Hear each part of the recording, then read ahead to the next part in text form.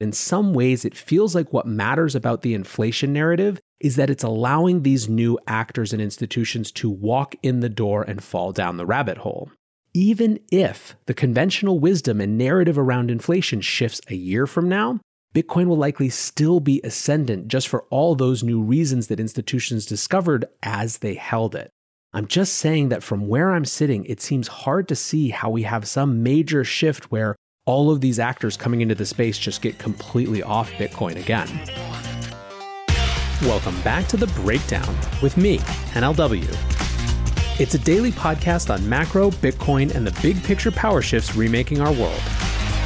The Breakdown is sponsored by Nexo.io and Stacks2.com and produced and distributed by CoinDesk. What's going on, guys? It is Friday, January 8th, and today we are talking about a potential new $3 trillion stimulus package, what it's likely to include, how likely it is to pass, and what it means for Bitcoin and markets as a whole. First up, however, let's do the brief. First on the brief today, the new jobs report is out, and this is the report that comes out the first Friday of every month, published by the Bureau of Labor Statistics for the previous month. The Wall Street Journal headline pretty well sums it up. U.S. economy ends 7 months of job growth. So last month, the U.S. lost a cumulative total of 140,000 jobs. This is, of course, attributable to rising virus cases and new business restrictions. And really the most important thing about this number is that it shows, if you peel it back just a little bit, just how uneven things are right now. So 498,000 jobs were lost in leisure and hospitality, but in other areas like retail, factories, construction, those jobs are actually going up. So you really have a situation where very different parts of the economy are having entirely different outcomes. Retail and factories are interesting because basically it's an indication that people are shifting their spending away from travel and leisure to buying things. Construction as well is in particular a really interesting demonstration of this bifurcation.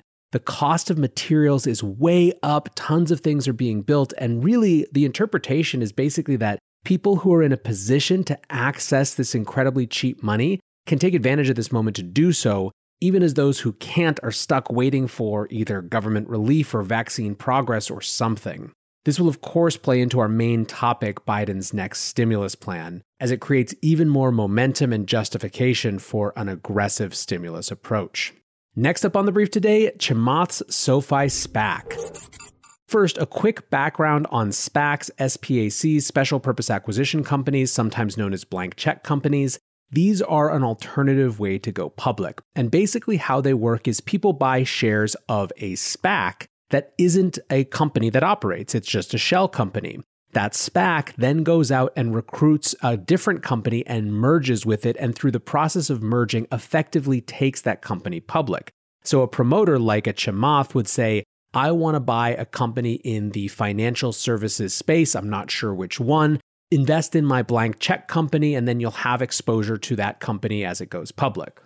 Chamath Palihapitiya has been perhaps the most prominent voice bringing SPACs back into the mainstream, and they've been a huge trend. They accounted for a huge percentage of IPOs last year.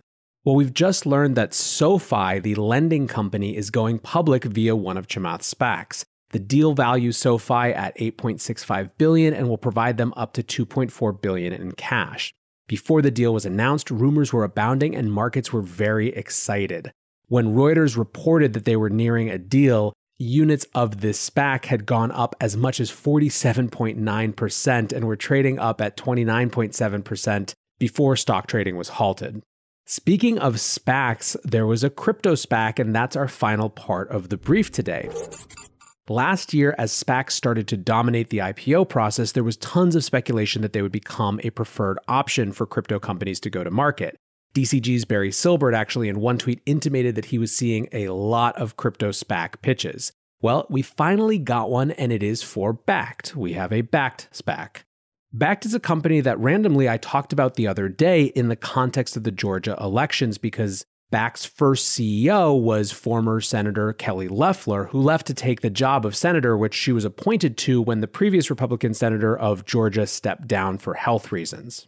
Bakkt is a company that had a huge narrative pop at the beginning of their existence in crypto because It was seen as legitimizing the space because of its origin. It was a company that spun out of the Intercontinental Exchange, which owns the NYSE, and so people thought it was an indication of the institutions on the way.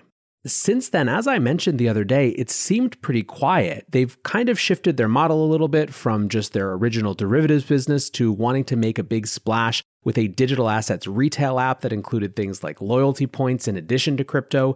But my perception, and of course I could be wrong, is that it really just hasn't matured that much, or at least it hasn't really made a dent in the way that they wanted to. So either it seems to me that this SPAC is driven by continued strength of demand for their derivatives products, or it's just a bet on the brand and the future, but pretty interesting regardless. Many investors want to be a part of the next bull run. Others seek to build their dream home, finally launch that startup, or fund their education. Try Nexo's instant crypto credit lines and borrow against any major cryptocurrency with no minimum or maximum withdrawal amounts, no fees whatsoever, no credit checks, and flexible repayment. Not to mention the APR starts at just 5.9%. Stay on top of your investment game with Nexo.io. And remember, it's your crypto, your credit, your choice. Get started at Nexo.io. Hey guys, this week we've got a special product launch sponsor. Stacks 2.0 is launching on January 14th, 2021. On this day, Bitcoin becomes more than just digital gold. Attendees can expect to hear talks from Albert Wenger, Laura Shin, Manib Ali, Haider Rafiq, OKCoin, Peter Smith, Blockchain.com, and others, as well as surprise announcements, app launches, panels on important crypto topics, a musical guest, limited edition swag, collectible NFTs, and more. Register for the Stacks 2.0 mainnet event here, stacks2.com. That's stacks followed by the number 2.com. With that, let's shift to our main discussion, Biden's new stimulus plan. So first, just a reminder of why we're talking about this. To me, this is the major macro context that all markets, including Bitcoin and crypto, have to contend with. The narrative around the Dems has been more stimulus focused on direct checks to people, in other words, the beginnings of universal basic income, and the idea that more direct checks to people means the potential for more growth in consumer spending, which means the potential for the increase in the velocity of money, which ultimately means more inflation. If you chart the evolution of the institutional interest we've seen in this sector over the last year, it is entirely about that fact. It started with Paul Tudor Jones, who wrote, "We are witnessing the great monetary inflation, an unprecedented expansion of every form of money, unlike anything the developed world has ever seen." It was continued a few months later when Stanley Druckenmiller went on CNBC and said he wouldn't be shocked to see 5 to 10% inflation over the next few years. What's more, in aggregate, inflation expectations among investors are currently at their highest point since 2018. Given all that, understanding the first moves of this new administration is important. We got our first preview from Axios, who wrote a piece called Biden's 1-2 Stimulus Punch. Part 1 of the plan is to give people the balance of this $2,000 Corona payment. This $2,000 number has become a meme over the last few months, aided and abetted in part by Trump, who said publicly that he was for it. So Biden's play would be to give people the additional $1,400 on top of the $600 that was approved last month. This is that exact direct consumer stimulus we were talking about. Still in the context of a one-time payment, theoretically, but still a lot of new money floating around. Part 2 of his plan is effectively just a dusting off of his election campaign plan that he called Build Back Better. Now, Build Back Better has 2 dimensions to it. The first is the allocations. Billions for caregivers, incentives for manufacturers, particularly to bring jobs back to the US, and trillions for green jobs and infrastructure. The second part of the plan is how to pay for it, which is focused on increasing taxes on the wealthy. Specifically, the plan is looking to increase the marginal tax rate for top earners up to 39.6% from the current 37%, as well as treating capital gains over $1 million as regular income. The cap gain side is easily the most contentious, and so I expect a lot of battles around that in particular.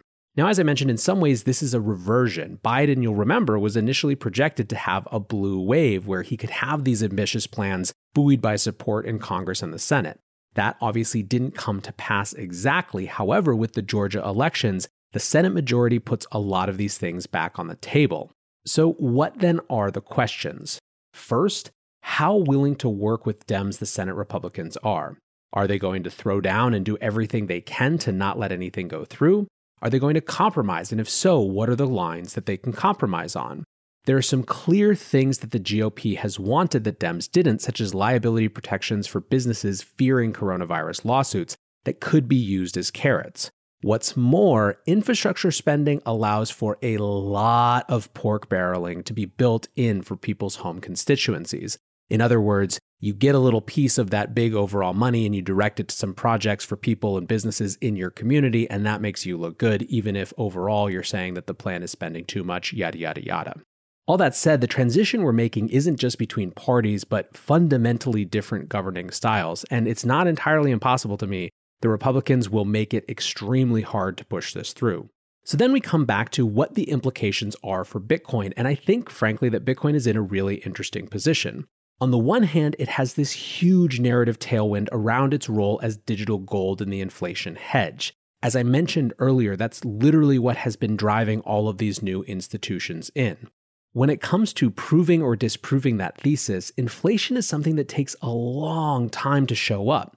So as long as the expectation of this stimulus and spending is that they could create more inflation, there's going to be a lot of room to run for Bitcoin. As that happens, a lot of those new players and institutions that are coming in through the door of digital gold are going to discover a lot of other things that make Bitcoin interesting and things that gold simply doesn't have. In other words, gold doesn't have asymmetric upside. It doesn't create infrastructure for a new generation of finance. I don't want to be Pollyannish about it, but in some ways it feels like what matters about the inflation narrative is that it's allowing these new actors and institutions to walk in the door and fall down the rabbit hole. If I'm right, even if the conventional wisdom and narrative around inflation shifts a year from now, Bitcoin will likely still be ascendant just for all those new reasons that institutions discovered as they held it. Of course, on the flip side, the inflation narrative could be dead on. The traditional fiat system could be increasingly beleaguered, and that core narrative might remain. I'm just saying that from where I'm sitting, it seems hard to see how we have some major shift where all of these actors coming into the space just get completely off Bitcoin again. With that said, buckle up, because if the first week tells us anything, 2021 is going to be nuts. Thanks for listening, guys. I appreciate each and every one of you. Until tomorrow, be safe and take care of each other. Peace.